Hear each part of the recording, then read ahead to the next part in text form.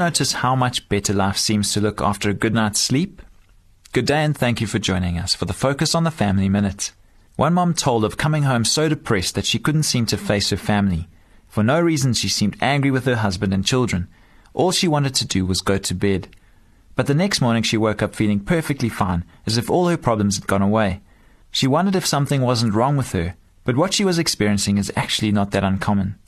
She was exhausted, physically and mentally, and it skewed her perception of reality.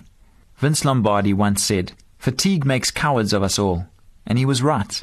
That's why I recommend that couples never talk about highly emotional subjects when they're exhausted. The best thing we can do when we're tired is, you guessed it, get some sleep. You'll be much more effective in dealing with difficult situations when you're rested. For more information on family issues, please call Focus on the Family in South Africa on 031 716 3300.